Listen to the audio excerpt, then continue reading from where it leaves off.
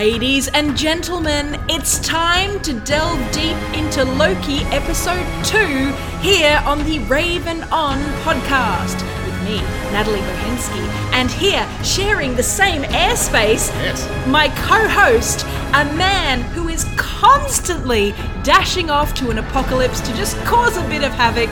It's Stuart Late. Hello, Natalie. Hello, everyone. I mean, I always say you haven't had a good Friday night out unless a volcano exploded in the background. I know, and it's not just a metaphor. Yeah, exactly. There's an actual volcano. It's so good to see you, Stu. It's so good to see you, Natalie. We're here in the same room, which doesn't often happen, and not usually pandemic related. We're mostly just busy people with busy lives. And that's right. But I'm so excited because just before we started recording, one of my foster cats, Micah, who is like the super shy one, who always hides, actually came up to Stu and demanded a pat. Yes. This is unprecedented.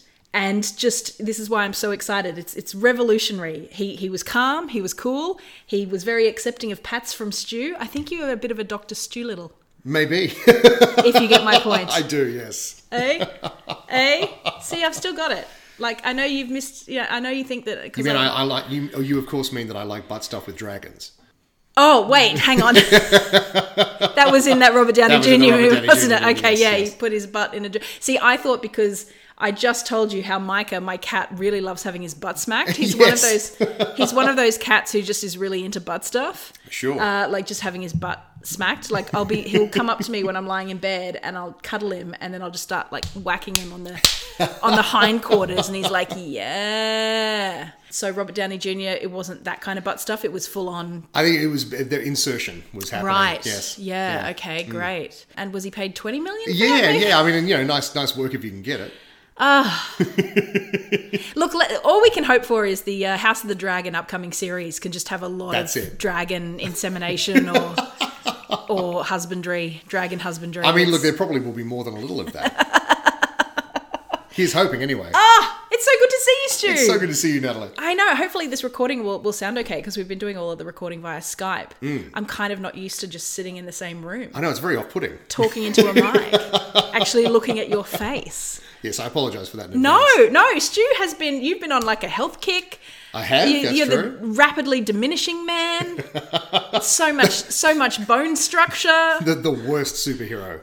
Rapidly diminishing man. No, I think that could work. He's like, oh no, there's an emergency on the catwalks of Paris. I mean, quickly, call for rapidly diminishing man. That's like some other company trying to hone in on Ant-Man's territory.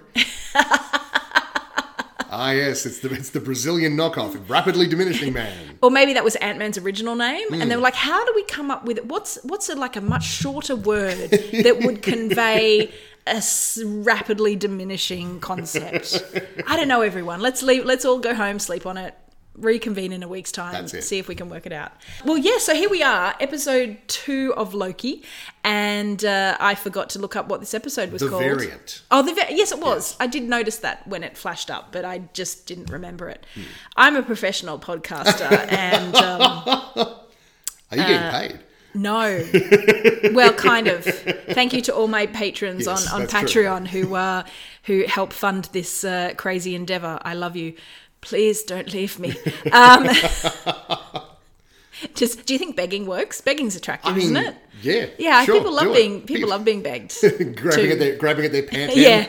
Yes. Please, God, don't leave me. No, I'll kiss your muddied feet. But yeah, we're here to talk about Loki, and there's only 6 episodes, so we're at this point now 1/3 of the way through. Sure. Basically, your last-minute prediction from last week came true, Stu. Yes, it did. Now, will you just hang on? Stu just started doing the single ladies dance. There was a little bit of a little bit of victory dance. Yeah. That's wow. Things are getting wild. Stu is bringing out the dance routines. We're off book. We're in the same room. Let's go. We're doing the dances. Let's do it. And then Taylor Swift gets interrupted by Kanye because it was like Stuart Late did the best dance of all time. It was a girl Loki. It sure was. It was Lady Loki. Lady Loki. Lady Loki. Or a Lokette. A Lokette, sure. A Lokeen. Yeah. A Loka. I'm not sure of the Living La Vida Loca. The suffixes. Yes. Yes, because that was like just in the last minute of our podcast, not the last minute, but the last few minutes of our first podcast. You said, I think my prediction is it's going to be a Lady Loki. And I was like, oh yeah. And then it was. Do you know who that woman is? No, not off the top of my head. Yeah, because she didn't look familiar. No, I don't think she's like a famous actress or anything. See, I thought that was going to be the big reveal, that it was, It's like Angelina Jolie. Yeah, or, the chick from Marvel. No, the Amy Adams or someone. No, she's in DC, isn't she? I don't know. Who's the famous Hollywood? Jennifer Lopez. I thought it would be Jennifer Lopez. Jennifer Lopez is... Loki Pez. Lopez-key. Jennifer Lopez-key. Did you see she's back with Ben Affleck, apparently? Yeah, well, I mean, is she back with Ben Affleck? I don't know. Apparently there have been photos circulating of them canoodling. Sure. Like it's 2004 all over again. If that's the case, then great. Yeah. Yeah, Bennifer is back. Bennifer is back, and so are low-rise jeans. Yeah, well. And dressy tops and bumpsters. And look, 2004 was not a good time if you had like anything resembling a gut. It just wasn't a fun time. Yeah. I never got into low-rise denim for that very reason. But Lady Loki, it happened. There had been like speculation about this, and it seemed like a good way they could go. Now that I've seen it, I'm actually wondering if there's a second twist sort of hidden within that. Well, given that they revealed that twist pretty early on. They certainly did. Well, I mean, they would have had to, I mean, we couldn't have gone much longer without seeing the variant that they were chasing. So yes. I was expecting them to reveal it either this episode or next episode. But having seen their version of Lady Loki, I do wonder if there's something else now sort of waiting for it to be revealed. Yeah. Because as she says, it's not about you. It's not about you, Loki. Yes. Yes, there's some other villain. Yeah, and she's credited in the cast list as the variant. So they don't call her Lady Loki. That's like a fan term that's sprung up. And she's got a very demure, delicate, petite version of the horns. Well, I mean, so does he. I mean, we've seen him with the smaller version in the trailers for this show. Oh, okay. So we definitely see that version of him soon. Yes. But yeah, like I do wonder. You know what is interesting is that she's blonde. Yeah, I did notice that. And again, very, very well put together. This is the big contrast for me. Her hair was beautifully groomed, perfectly styled, and Tom Hiddleston's Loki hair is still getting about like stringy, greasy, like a mop. Like he's just been used to scrub the floors of the TVA. And they're obviously doing that for some reason. Yeah. Because they're like, oh no, Tom Hiddleston is just too good looking otherwise. Do you think they're doing something to his voice? Or does he just have such a sonor... I think they're adding something about when he was having conversations with Owen Wilson, Mobius, in this episode, that I felt like they just put a tiny bit of reverb or a tiny bit of bass under him. Because he has a beautiful mellifluous voice, and sometimes it just went slightly more sonorously deep. I can't really describe it, but it felt like it was slightly amplified, not in a volume way, but to give a sense of majesty. He would go, I'm clever. And I would have to find a bit. And I think that's just Tom Hiddleston. I know it's mostly Tom Hiddleston. I just feel like it's been slightly augmented to give. I never got that. Maybe it is. Because Owen Wilson doesn't have that. No. It's not like just they've enhanced the dialogue. He's aggressively normal. Yes, yes. Even though he works for an extra-dimensional agency charged with keeping a sacred timeline in place. Yes. He is aggressively normal as a person. Yes. Well, anyway, that was my main takeaway. But should we get to our minute challenge, which is where we write down everything we can remember about the episode in 1 minute? Should I go first this week? Yes, I went first last week, so it's your turn. Well, my first thing was Law and Order TVA. Dun dun. Dun-dun. Yes, exactly. Classic buddy cop. Absolutely. Different characters, the young rogue, the older, wiser, cynical one, da-da-da-da-da. Almost more so than Falcon and the Winter Soldier, which was pitched, which was sold as like a buddy cop, cop show. Well, it was like a Lethal Weapon style, butting heads all the time. Yes. Whereas this is much more. Well, this is because it was lots of paperwork and sorting through files and and for solving a mystery and all that sort of thing. Yes, and the new rookie not allowed to see all the files because they're all classified. And Yes, but I enjoyed that kind of little bit of Jessica Fletcher style detective work. That was very fun. Speaking of which, I reckon Murder, She Wrote is primed for an origin story reboot. Because they did Perry Mason. Sure. With Matthew Rhys from Wales they did. as Gertie Perry Mason. And they're doing a second season of that. I reckon Jessica Fletcher, because she's already a woman in her 60s when the show started. Yeah. And she was a teacher and a writer and whatever, and she's a widow. So let's Had see. she been solving crimes before that? Was that the conceit I of the show? Or? I don't know. I think the conceit was that she got into it because she knows a lot of people and is constantly being invited places where coincidentally murders happen. So 2 options for the Jessica Fletcher reboot, right? One, she's like a gritty, because this was the 80s when she was in the 60s. So you're talking reboot.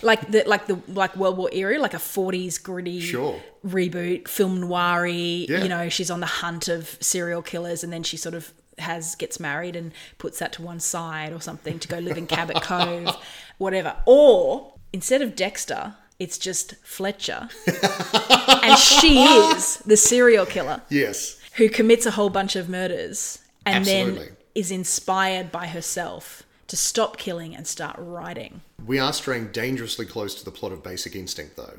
Well, look, haven't you ever want to see Angela Lansbury? I mean, yeah, but I'm weird, so... She's 95 now. Sure.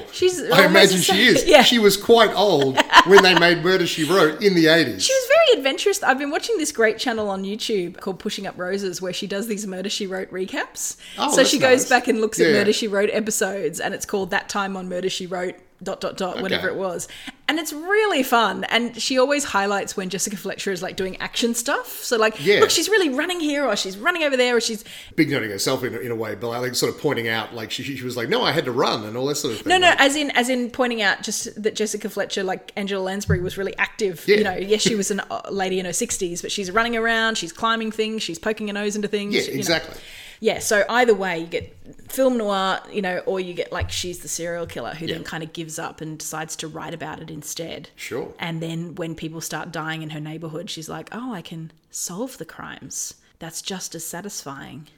Because then I know they deserve it. See what I mean? There we go. There's a primer there. Copyright, Natalie trademark, Bohansky. copyright. Trademark.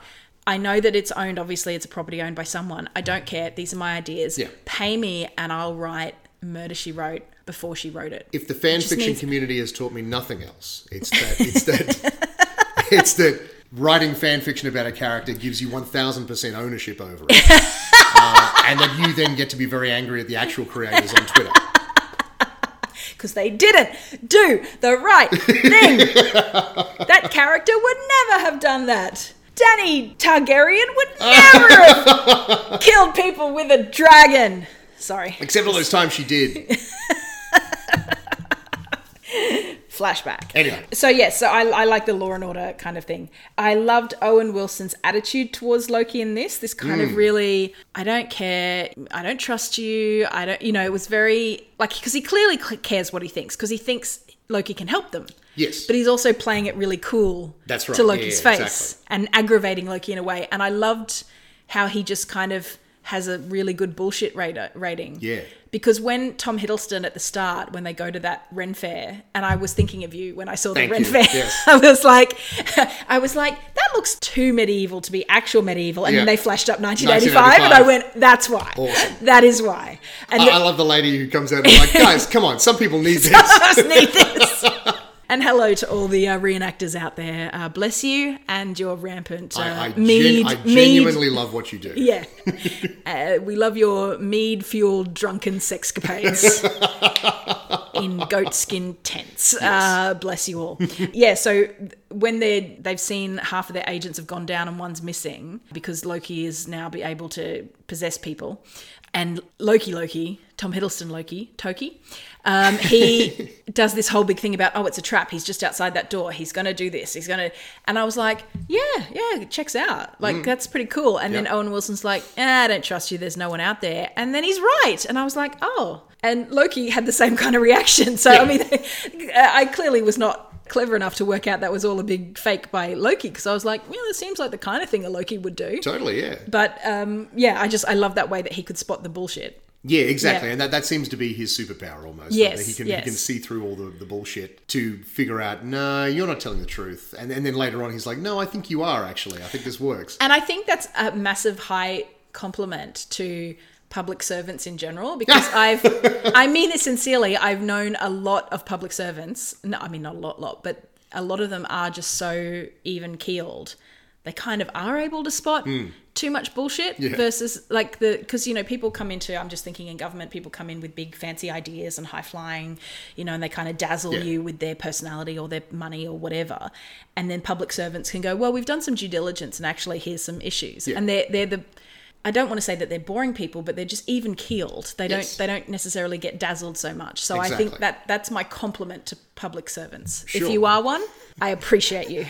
I wouldn't have necessarily thought that we were going to be giving an ode to public servants in this episode, but here we are. I'm sure there are a whole bunch who are the lazy stereotype that people think, but the ones that I've worked with in my life when I was in politics and worked with the public service, they saved my butt on so many occasions. They knew everything, or they knew where to get stuff, and they were so calm that I think that they're heroes. They're the unsung heroes. Absolutely. Did that sound trite? I didn't mean that to be trite. It was genuine. Yes. And that's what Owen Wilson is able to kind of weigh up, like, here's Loki's razzle-dazzle versus what's actually happening. Yeah, it was really fun. No, I agree. I thought that scene was really cool. I like that it's his last gasp of trying to sort of do a bit of manipulation. Yes. And then as the episode wears on, he actually sort of buys in because he's like, no, I'm cleverer than this person. I can figure out what they're up to. Yeah. That then becomes his driving force. Yes, he gets incentivized by being shown up to be kind of a hick snake oil salesman kind of thing. And also that he's the lesser variant. He hates that. Yes. Ego. So much ego. I like the body swapping evil green effect, particularly at the end when they're in that big Costco in 2050. When they first revealed the first guy who was standing there, I thought they were doing something very different. Oh, okay. I won't say what it is because it might be a spoiler for later or something. Oh, I see. There's a comics-based reason that they... Well, maybe. Like there's external... Yeah, there's comics and series-based things that I was like, oh, wow, are they doing this now? And then they didn't. Then it definitely wasn't. It was Lady Loki. So I was like, that's interesting. That's interesting that they're playing in that space. But anyway, I won't, that's too cryptic. No, it's really good to talk cryptically on a podcast. Because it gives people an incentive to do some research. That's it. Not me. No. But people who are listening. People who give a shit. I rely on you to do my research, Stu. Have we not evaluated this by now? Fair. Cemented this by now. So I wrote, Stu was right. It's a girl Loki. Who is she? But we've established we don't really know. Screw you, Pompeii. I just love that whole scene. And speaking in Latin and addressing, Roman peasants or middle class, probably just wandering around Pompeii. Gets up and like, I'm from the future, and this volcano will erupt. I don't know. Surely the human monkey brain, because people were walking around and he's like, this volcano is going to explode, and they're like, but it's rumbling quite heavily. Like the human monkey brain would know if the ground is trembling and a large rumbling is coming. That Yeah, but didn't Vesuvius do that a lot? I don't know. I wasn't there. Shut up. True. Maybe. I mean, even to this day, it's volcanically active. So yes. All right, fine. Shut up. But yeah, they were playing them kind of slightly dumber than I thought they might be. But then I suppose they were. But I mean, there was a mad Tom Hiddleston yelling at them. The show was sort of pointing out that no matter what he did, there was not going to be any variant energy because it's volcano day. Yeah. Which was it's a genius idea. I love it. Like very, very clever. Hiding just before they happen. Because whatever you do is not going to be picked up because the event itself is the thing that is picked up. Yeah, exactly. Lovely, clever bit of writing. A very nice development. It almost feels like something that Owen Wilson or one of the TVA people should have thought of themselves. Yes. That feels like something, but then maybe they're so used to apocalypses. Like, as Mobius says at one stage, this just keeps happening. How many? Yeah. How many apocalypses does when they're going through the list and they have to search for which time period has the bubble gum or something. That was where the Yeah. bubble gum came into That gives them play, a 5-year yeah. window or 7-year window or something, and they have to look through, and there's like, oh, here's the climate crisis of 2049, and I'm like, oh no. It's like, oh god, they're probably right. Yeah, we're going to watch this in 30 years and be like, oh, they were so sweet summer children. It was so much worse. Yes. And It's like all those movies in the 70s that predicted, like, by 2021 there'd be like a massive, like, World War III or something. You know, like all those science fiction movies from the 80s who are like, yes. 1999, the world is Yeah. you know. I remember watching, I think it was Mission to Mars, where it was set in 2018 or 2019 or Yeah. something, and they were like on Which Mars. seemed like an impossible far off future. It so did, Yeah. because I think it came out like 99 or Yeah. 2000 or something. Like, wow, I'll never be that old.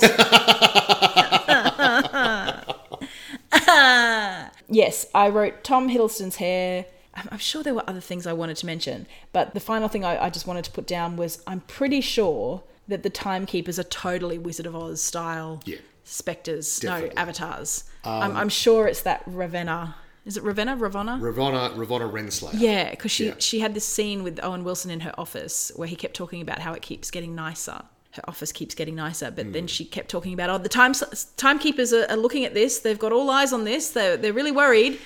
And I was like, it's you, isn't it? Yeah. You're the timekeepers. Or something is potentially going on with her. It's just given me slightly more, kindling for my fire theory that there's a bit of a man behind the curtain style. No, absolutely. I think you're very on track with that. And just the fact that Loki's like, oh, I want a face-to-face meeting with the Time Slayers.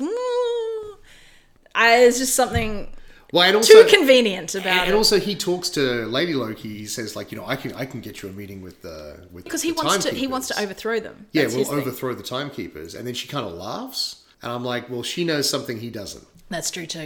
Yeah. There's something there. She has knowledge of what the timekeepers are and where they are. Yeah. Because we see that, like, she's either tortured or, like, mind warped that person that they kidnapped at the start of the episode. Oh, yeah, who keeps repeating. Who keeps saying, like, she keeps saying it's all real, which is interesting. I thought she was speaking in tongue for a while there. But she keeps saying, it's real, it's all real, I want to go home. And then she says, I told him where the timekeepers were.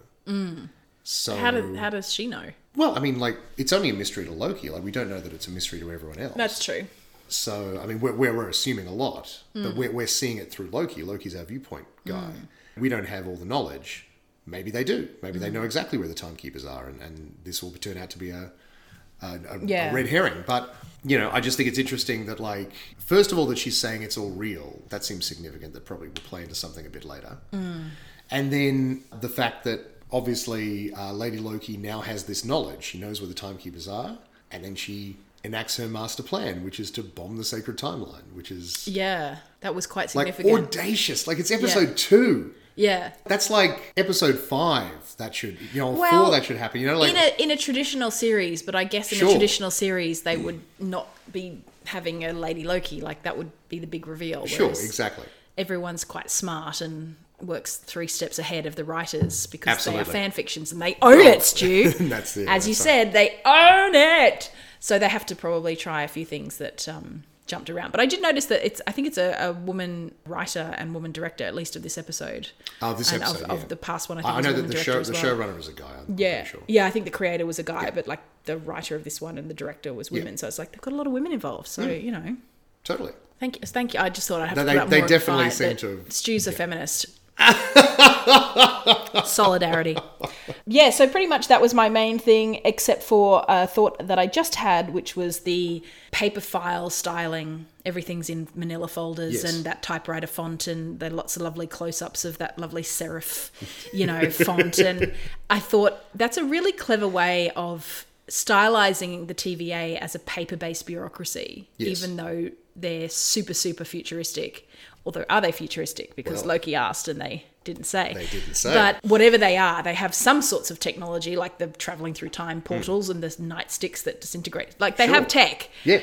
But they're still paper-based. And it's a lovely way to save money because then you don't need to worry about any digital effects. It's no visual effects, exactly. You just have to... You're still on a TV budget, Whereas, even though you've got Disney Plus when you. you watch like CSI and they've got spinning, like a desk where all the information is on a desk and they're using their hands to... And it's like, what's the purpose of swishing things around? Does it really help? No. Is it any easier than just having a board with like some pins and red string on it? That just looks cool for no reason. But it looks cool, and as you point out, is much cheaper. It's much cheaper, but looks still super looks stylized and expensive. So it's Totally. they're really clever the way that they're making these shows. Because obviously Tom Hiddleston probably comes with a fairly big paycheck, but they're still making these shows look like movies, but without the movie budget. Yeah, they're doing a lot of very smart things with this series in particular, but with a lot of them. Yeah. Like with WandaVision, they saved all their big special effects really for the end. Yeah, pretty much. Yeah.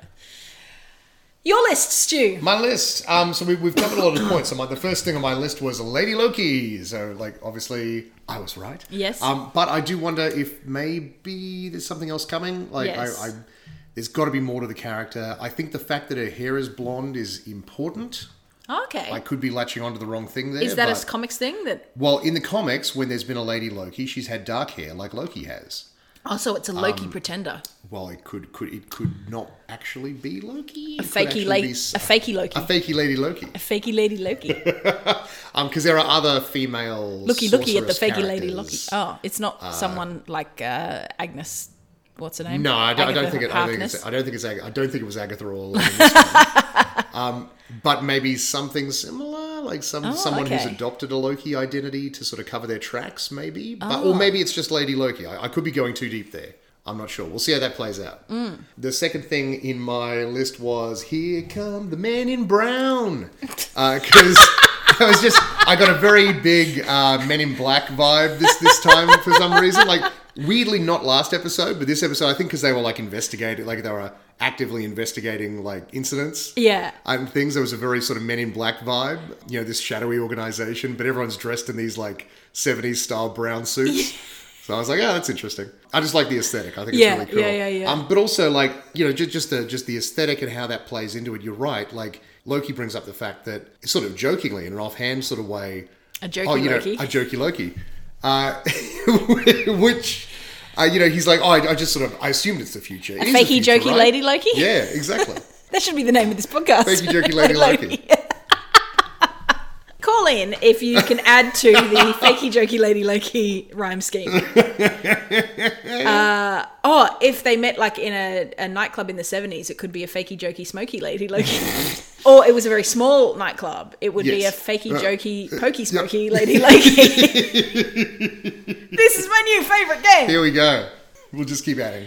The next item on my list was The Other Analyst. That's interesting. So when Mobius goes to see the judge, he talks about the other analyst that she has on the books.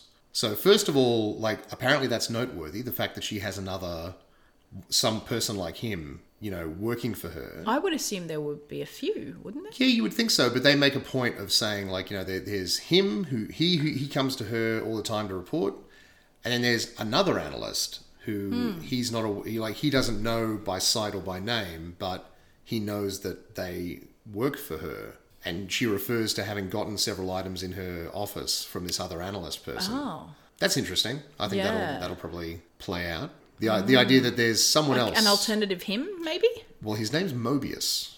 Like the strip. Mobius M. Mobius, apparently, is his full name. So Mobius is probably his middle name as well. Maybe. And maybe he has actual blonde hair. Because I thought Owen Wilson had just gone slightly grey, but no, he's been on interviews and stuff, and he still has his blonde hair. He still has his shoulder-length blonde hair. They've given him grey hair. They've given him a button-down wig. I thought they just put some talcum powder in. That's what you do in community theatre. Just throw some talcum powder in there. Or flour. Just... You're walking around stage, leaving flower prints everywhere. It's great. Get some of that grey spray paint. Yes. But yeah, no, I thought that was interesting. The other analyst, there's something going on. There's something else is happening. Because they had a big conversation about where did you come from. They were sitting down at the cafe, Loki and Mobius, and they had a big conversation about where did you come from. And Loki's like, oh, I was created by a frost giant and then raised by Odin. And then and Mobius is like, do you realise how ridiculous you sound? Everyone's origin story sounds ridiculous when you kind of take the personal out of it. I love that because it will probably have something to do... It will probably tie in universe. Otherwise, they wouldn't just have it there. That's right, yeah. But also, it's them just sort of tap dancing in the space. I just love that they're just playing around with it now. They have the confidence to sort of be like, no, all of this is stupid. Like, you know, you got like gods and frost giants and sacred timelines, and there's a rage monster and a guy who just shoots arrows. That's his whole deal. You know, the Marvel Universe is nuts. A guy who just shoots arrows? Hawkeye. Like, you know, that's his whole deal. He has more to him than that. Thank you very much. He also can... He does. Jump a bit, I suppose. Do some flips while shooting arrows. Sure. Yeah, absolutely. Yeah. His arrows do different things. You know, yeah. So there's that. Is that a... He's got that going for him. Is that a sexual reference or... I mean, it can be both. Hey, speaking of sexual references, to get a little bit adults only, if you've got small children listening... Why? But also turn them away now. But isn't there some sort of Batman controversy happening at the moment where, like, Batman was told, or the writers of Batman or creators of something? The writers of Harley Quinn, which is an R-rated cartoon, yes, which is very good actually.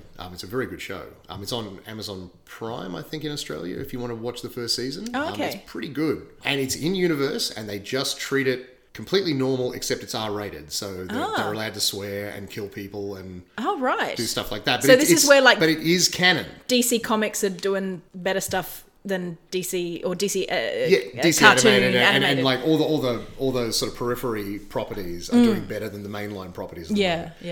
So there was apparently the creators of the show wanted to have a scene where Batman went down on Catwoman. Right. I'm sure a pussy joke was involved at some point. Look, for sure. You don't miss that opportunity. No, absolutely not. No. They were told by DC editorial that not only is Batman not allowed to do that, but that heroes don't do that. Right? Now listen, fellas. Fellas. That is precisely what heroes do. Yes, exactly. That is the one defining thing of a hero. If you want to be regarded as a hero, that's the easiest that's and a very soul easy step that you need to do. I just thought that was hilarious because all I've been seeing is memes. I'm in some sort of... Well, I retweeted a meme because they said that's not what heroes do, and then that meme came up with Thor from Ragnarok going, that's what heroes do, which is great. But so basically it's been wonderful because for the last 2 or 3 days... The entire internet has basically been talking about how Batman definitely eats pussy. So that's been a whole thing.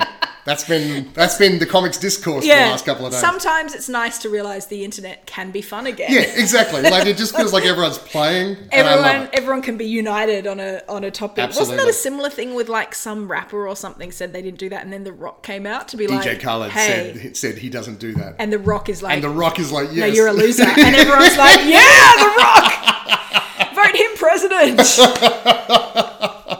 It's a nice unifying experience. But I do like that. Like everyone's sort of expanded that out because they're a bunch of comic book nerds. So now everyone's talking about, hang on, so which characters definitely do and which characters definitely don't, right? Which has been fun. There's been a Lex Luthor? No. Yeah, absolutely not. Oh, that's delightful. That is delightful. I do like that. The counterpoint argument, though, is that actually Batman is terrible at sex, which I think. Well, I'm open to either interpretation. Well, hang on, Batman or Bruce Wayne? Like maybe he needs to wear the costume. Maybe to like perform. Exactly. Yes. But as Bruce Wayne, he's sort of wooden and doesn't really know how to do anything. He's just Someone said Batman strikes me as the guy who just jumps off and yells "sex complete" and then leaves. Okay, so when we get back into Raven Bat, yes, we then need to rank each of the Batmen a score on how they would perform sexually. Yes, absolutely. Sexually. I think that graph is going to be all over the place. Yes, that's... Because as I think we say, as we talk right now, we have recorded episode 1 of Raven Bat. Yes, I just haven't edited it yet. As I think we get into like Adam West Batman, definitely. Definitely. He's all about it. Yeah. It's the swinging 60s, man. It's free love. Absolutely. It's everything. Oh, man. That's so good. Because I only just saw bits and pieces. You know when sometimes you see a a Twitter thing just kind of like... That's it, just sort of happening in the background. Yeah, like, yeah. Okay. Like you're riding a horse and all of a sudden a storm kind of comes There's in like from storm the left. clouds in the and distance. You're like, what is that? Why are there so many Photoshop pictures of Batman's head saying strange and sexual things? So I had to kind of work out and be like, oh, I really don't know the comics world at all. Or in fact, do I know it too well? But back to Loki, where we haven't seen any evidence yet of Loki's... I don't know, I feel like Loki is too wrapped up in himself. He's a narcissist. Yes. He's just into himself. Absolutely. This is... Okay, so that's what made me think that with the girl Loki, I'm like, that's the only Loki would bang. or the girl Loki would... Like, it's Loki's just up with himself or herself. Sure, absolutely. It's all about just... It's all about Loki. Creating more Lokis and then having sex with them. That's it. I'm sure that fan fiction already exists. Oh yeah, I'm sure it probably does. If not, I should write it. Absolutely. Get involved. A smoky toky Loki jokey. With a Loki smoky pokey toky. A Loki pokey pokey. A Loki jokey pokey. Eating hokey pokey ice cream. So the next item on my list, we've talked about it already, but Lady Loki's plan is to bomb the Sacred Timeline, which I thought was quite interesting because she needed to do something with all those bombs. Yeah. So that happened, which is going to completely upend the status quo, and I love that they've just settled into a groove and they just jump right back out of it. It's great. It's very assured filmmaking. Again, with the aesthetics, I love the fact that they're all in like their Houston, we have a problem headquarters, and there's like one of those great big old Jetson style TVs, and they've all just got knobs and buttons. And little, buttons that you press and the light switches on. That's kind of my dream, to have like a little control panel that I could just sit at going, doop, doop, stick, stick, stick. When I was a kid, my fantasy item that I wanted to own was a cash register. Like an old school cash register? No, like the ones that just have the buttons. Not the new fancy ones that are all touchscrone. Yeah. I actually ended up working at Coles as a checkout chick. Right. Which was pretty cool. Until they introduced the touchscreens. It was very disappointing. But those old, the really clacky keys, and you sort of sit there going clack, clack, clack, and then a drawer would open, you put money in. I actually saw someone selling one like on Facebook Marketplace or something, and I went, dare I? I could just get cash out and keep it in there, and then when I needed cash, I could just... I don't know, there was something so glamorous about cash machines, cash registers. I don't know why. It's completely irrational and ridiculous. And people are phasing them out, and everyone's got, everyone's got iPads with, just a square, and it's so dull now. It is. But cash registers are so tactile and buttons and those little knobs. How do they all get connected? Are there wires under? How do you just have a little knob? It was like a 1960s Bond movie with everyone, fiddling knobs and pressing buttons and lights going on. Oh, that's my favorite kind of panel. Forget all your CSI swooshy special effects and Robert Downey Jr. as Iron Man creating 3D mind maps and shit that he stands in the middle of. I'm like, no, give me a dinky cash register with that lovely chick chick sound of the drawer coming out and flick of the the flick of the little levers, springs that holds the cash down. Yep. Yes. The best. There's almost certainly this is your ASMR. I was about to say I should buy that cash register and try and make it make money by just doing cash register ASMR. Totally. I mean, it can't hurt. Well, I wonder how much an old cash register is. Printing out receipts, that rip. Yep. Oh, it's the greatest. Very good. Okay, write that down. Forgotten sounds. Cash register ASMR. Again, copyright Natalie. Do not steal this. Fucking YouTube vultures. We don't have that many listeners. We can probably figure out who did it. Yeah, good point. All right. Was it Michael Barnes? Was it Ilana in Perth? Was it... I'm trying to remember the other listeners. I think Greg and Dan from the Smart Enough to Know Better podcast listeners. Occasional. Yeah. Mostly because I mention them and they like to keep track of how much I'm sort of slamming them in public. What's great, though, is that I'm running the Smart Enough Facebook account now. Yes. I could just do anything. They wouldn't even know. Both of them are off Facebook. I could be just posting Raven On recaps all the time. They wouldn't know. Sure, do it. In fact, do no it. No idea. Yeah. Harness their audience. Do it and see if they care or notice. Yeah. Okay, I'm just going to freaking put porn and Batman cunnilingus and yeah, let's do it. Smart Enough to Know Batman porn. I'm Batman. Oh, Lord. Shut up. Are you sure? I heard this wasn't your thing. It's fine. I'm Batman. I'm not the hero you need, but I'm the one you deserve.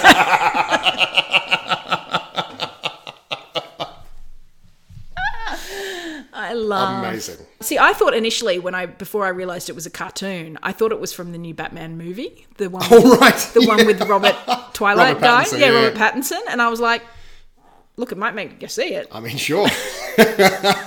More likely to. And then I read it was a cartoon. And I was like, oh, that's fine if it's a cartoon. Wait a second. This is a children's cartoon. Well, no, it's not. Very, very. Yes, I know, yeah. but yeah.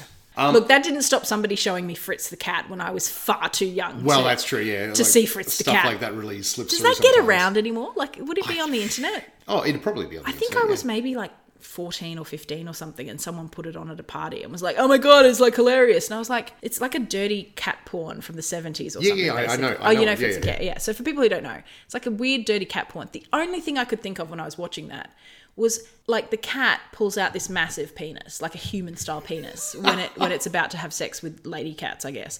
But it's not wearing any clothes the rest of the time. The penis just disappears. And I'm like, I'm sorry, you couldn't, where is it? It just appears. You were worried about the logistics of Yes. Yeah. I was, because I was like, where is it? Like, there's no bulge, and all of a sudden it's just popping out of nowhere. And I'm like, you can't tell me that it engorges that much and retracts into, I don't think that's how biology would work, human or cat. There's got to be some evidence. This has been a surprisingly blue episode. Yeah, so I'll put Even by our standards. By our standards. Raven On goes blue. Back to your list. Yes. Where was I? So I had The Climate Apocalypse is Coming, which was quite a funny thing. And then, we're all going to die. And then Loki and Pompeii, which I thought was very cool. And the final item on my list was just... get Mobius's jet ski. That's got to happen by episode 6, doesn't it? Yeah. So let's talk about the jet ski, because I actually did. I thought I'd written it down, but I had. Oh no, I did. Owen Wilson's attitude and weird love of jet skis. Yes. I wonder why a jet ski. I suppose he explains. Well, it's the perfect marriage of form and function. But yes, but it's not super practical for daily life. Like a jet ski is very much an adventure. It is something that is purely for enjoyment. Yes, purely for recreation. You don't go to work on a jet ski. It's not great as a means of travel either. It is just something that is meant to be enjoyed. But I would argue there are better form or function combinations, but that's to him. Sure. The best combination. Like, and me... he knows the stretch of time and space. Yeah, like to me, it's when you take your Macca's fries and you put them on your cheeseburger and then you have that sucker whole. Sure. Like that, to me, is the perfect form and function. That's the best combination. Yeah. And in his mind, it's a jet ski. And that's fine. My brother would agree. Loves a jet ski. Well, also, I love his world weariness of his preamble to that, which is like... most things suck and everything gets ruined eventually. Yes. Which felt very meta in our current digital age. Yes. Everything gets ruined eventually. Everything gets ruined. But for a brief time in the 1990s, there was just something that existed that was pure and beautiful. Yeah. And look, to venture off on another pop culture tangent, the early 1990s when the jet skis were in is when Robin Hood, Prince of Thieves came out. Of course. And did you see that article in The Guardian this week? Of course I did. Yes, I did. It was... I couldn't believe it when that popped up on my feed and I was like, because they did one, they're doing this a bit at the moment. There's a subgenre of current clickbait articles that are just, everyone loves this thing, but I don't like it. Now, this is weird because I based a whole show sure on the fact that Love Actually is trash. Yes. And I did an article about that in 2013 and I copped so much shit for it.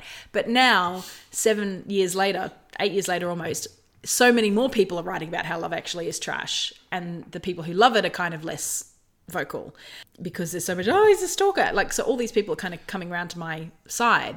All the hot takes have. But so I'm aware that I wrote, because a few people threw that back at me when I tweeted that this Guardian article could fuck off and continue to fuck off.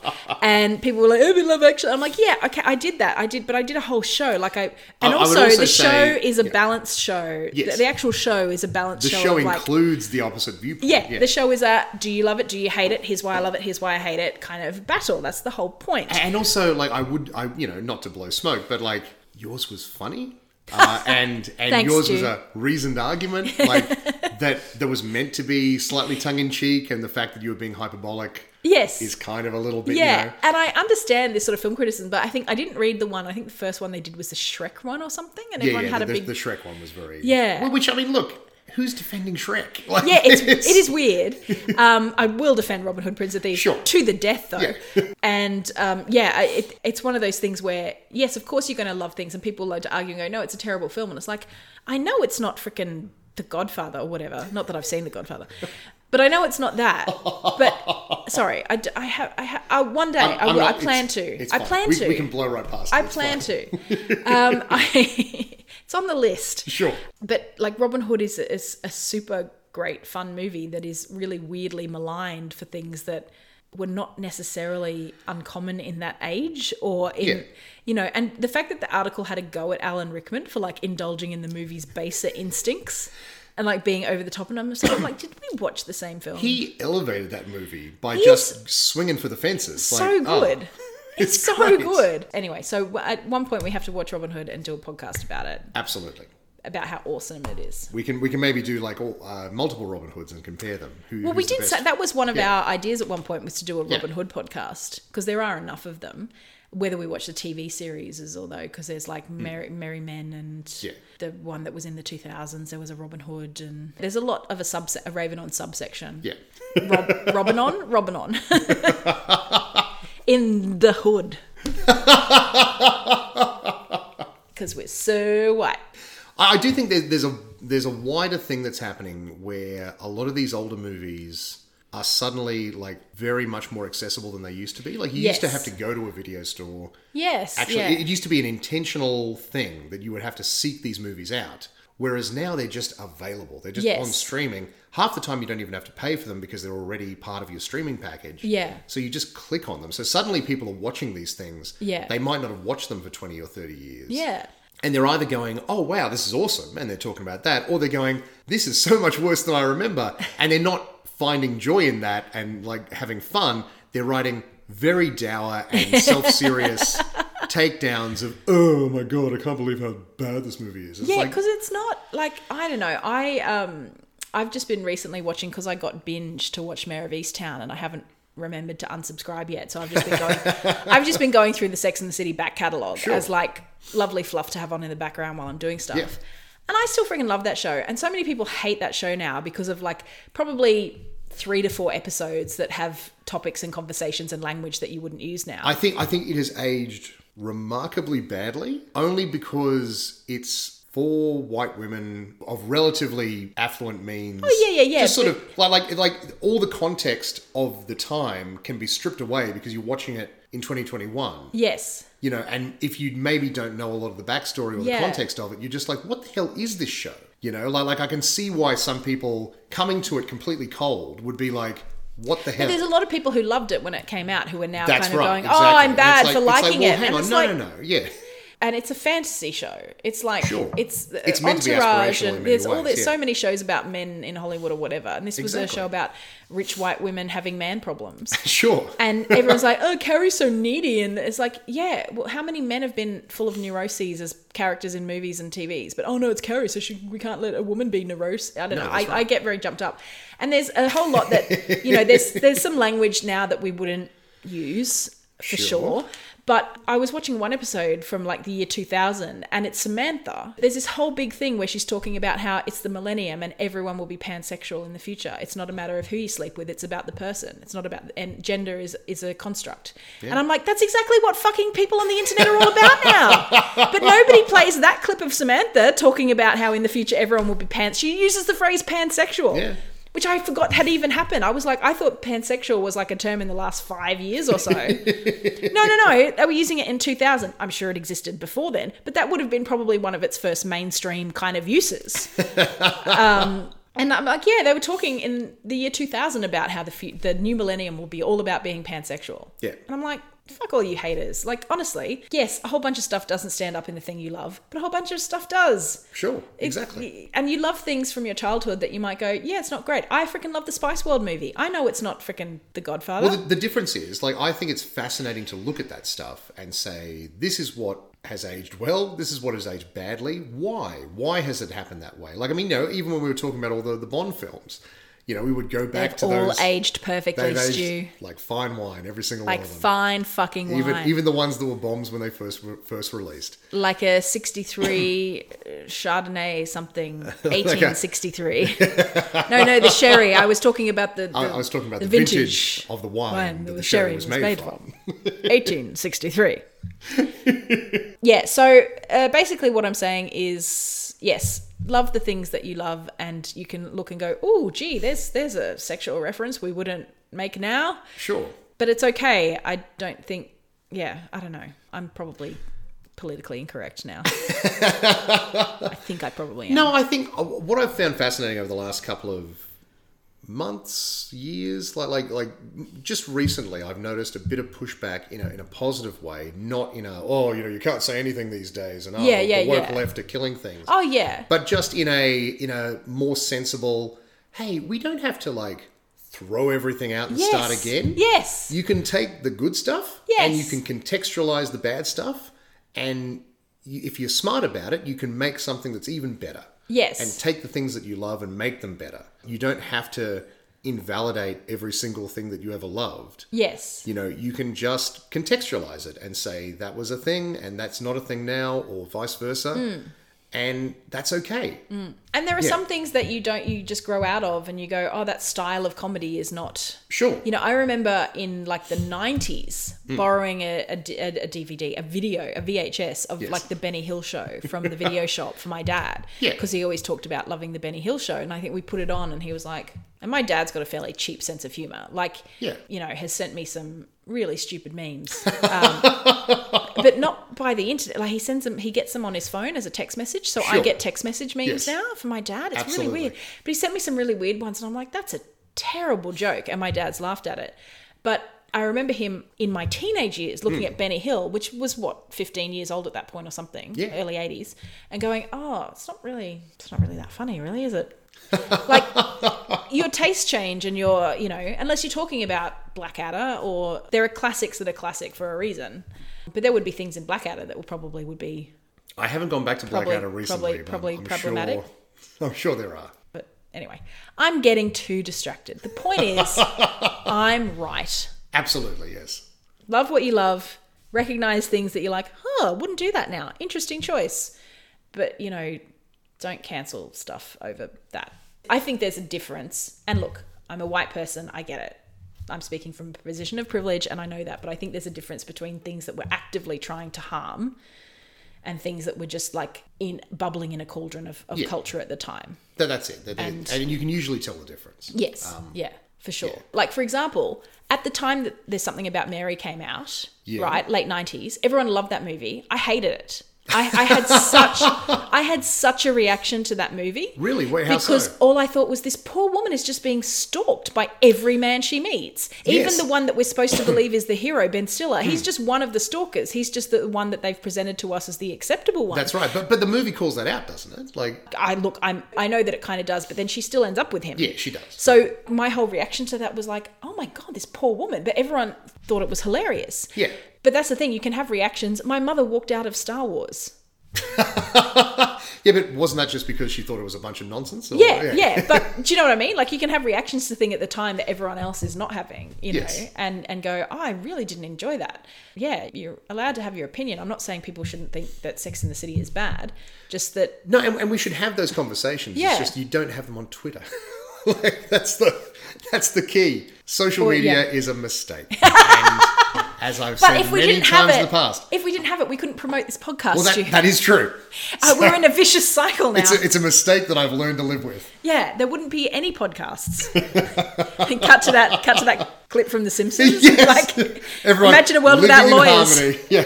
With no podcasts. Oh, shudder. Do you have predictions for next week's Loki? No, I mean, my big prediction is that there's something else going on with Lady Loki. Yep. And there's something else going on with the judge, like Ravonna Renslayer. Yes, I agree. There's something else going on there. I am interested to see how they deal with this kind of rapidly breaking timeline. Yes, well, because they have to deal with that. Again, because I love the low tech. The timeline is literally a line on the screen, and then there's just little batches of lines coming out. That's right. Like somebody drew it on an Etch-a-Sketch. Exactly. Well, because the timeline has been very seriously damaged. Yeah. So what goes on now? What repercussions? How does this happen? And also they don't seem to have a huge amount of those, again, probably a cost thing, but like they get deployed in teams, like Wunmi Masaku, who did a great job this episode being Loki. Yes. Just totally flipped character. Really good. Beautiful job. You know, they all got sent on a recon mission and there were like about 4 of them per team. But then when all hell was breaking loose, they just had a few people running towards portals. Yes, yeah. You expected to see more people rushing. Yeah, but I guess that's a cost thing and they just, you know, they'll probably just tell you, oh yes, we've had teams of people out there. And also, I guess then that the people working at the TVA are human or humanoid because they were being picked off in that first opening scene, like by a knife or being stabbed. And well, they're humanoid. I don't think they're human because Mobius says he was created. Everyone in the TVA was created by the Timekeepers. Yeah, that's right. Yeah, the Timekeepers created the TVA and everyone in it. Yes. To police the sacred timeline. So it could just or at least that's what they say. That's the story, yeah. They could just be... They were brainwashed and woke up and told they woke up one day and maybe they're all refugees from different purge timelines that now don't have a place to go. Yeah. And they don't remember anything. Or there's only a few people working there. And that's why they don't have huge amounts of staff to go out and fix this stuff. That's true, yeah, exactly. And they're like constantly banging pipes with old spanners going, God, the Timekeepers have got to give us some money to upgrade this place. Bang, bang. Otherwise, we're going to have breaks in the system. I told them there'd be a break in the... I told them what happens if there's a catastrophic explosion of the timeline. Now here we are, understaffed. What is this accent? I don't know what it is. It's kind of drifting. It's drifting around. It's all over the place. Sort of you go for a road trip around the Northeast. I want to see how they deal with that exploding timeline, and I want to see if Tom Hiddleston gets... I did like him in the shirt and the really skinny tie, like the half Windsor knot. It's a good look for him. Like a real schoolboy look, yeah. like naughty schoolboy. But he just needs to... And when the bit when he magicked himself free of water, yeah, that was when cool. they arrived in the hurricane and they like had to walk up to the big Costco Rocksmart or whatever it was called. And I was like, why didn't they open the portals inside? I mean, they knew they were going into a hurricane. I mean, the answer is it's more dramatic. Yeah, true. Yeah. It is more dramatic. Well, I guess that's it. We've discussed various pop culture things in the zeitgeist this week. Absolutely. We certainly did. I've been an old woman ranting about political correctness gone mad. I hope people take that in the spirit to which it is intended. Yes. I don't want people to, hate me. People putting a bad faith argument into your mouth where none existed. Yeah, that won't happen. That doesn't happen on the internet. Yeah, that won't happen. At all. Oh, people might take me out of context. Ooh. Yeah, you could definitely cut a bit out of here, me saying, Sex and the City is fine. And then she's like, oh my God, she's cancelled. I'm looking forward to the new Sex and the City. I'm really interested to see what they do with it. Hell, they've rebooted and bloody launched a whole bunch of other things. Like, why not that? Yeah, that's one I'll be like... And everyone's like, oh, it won't be the same without Samantha. I'm like, yeah, no, it would be better to have her on board. But at the same time, what are they going to do? How are they going to approach this? But I'm intrigued. I was going to say, a modern day Sex and the City would be fascinating, I think, if it wasn't just an exercise in nostalgia. No. Well, I think that it would be, it would be like Broad City, and there's been versions of it. Yeah. And Issa Rae's show, I can't remember the name of it, but the woman in it is Issa Rae, and she's done a show, and it seems like I haven't watched it, but it seems kind of like a Sex and the City, but she's an African American woman, so it's kind of a bit more like African American woman dating, kind of love life sort of stuff. There's been elements of that in other shows, but yes, it's also a comedy, so. Yeah, I'm intrigued. But it would just be different. There's a whole episode of Sex and the City where Carrie dates a bisexual and, is trying to come to terms with it because she's never done that before. And she's trying to understand the whole situation.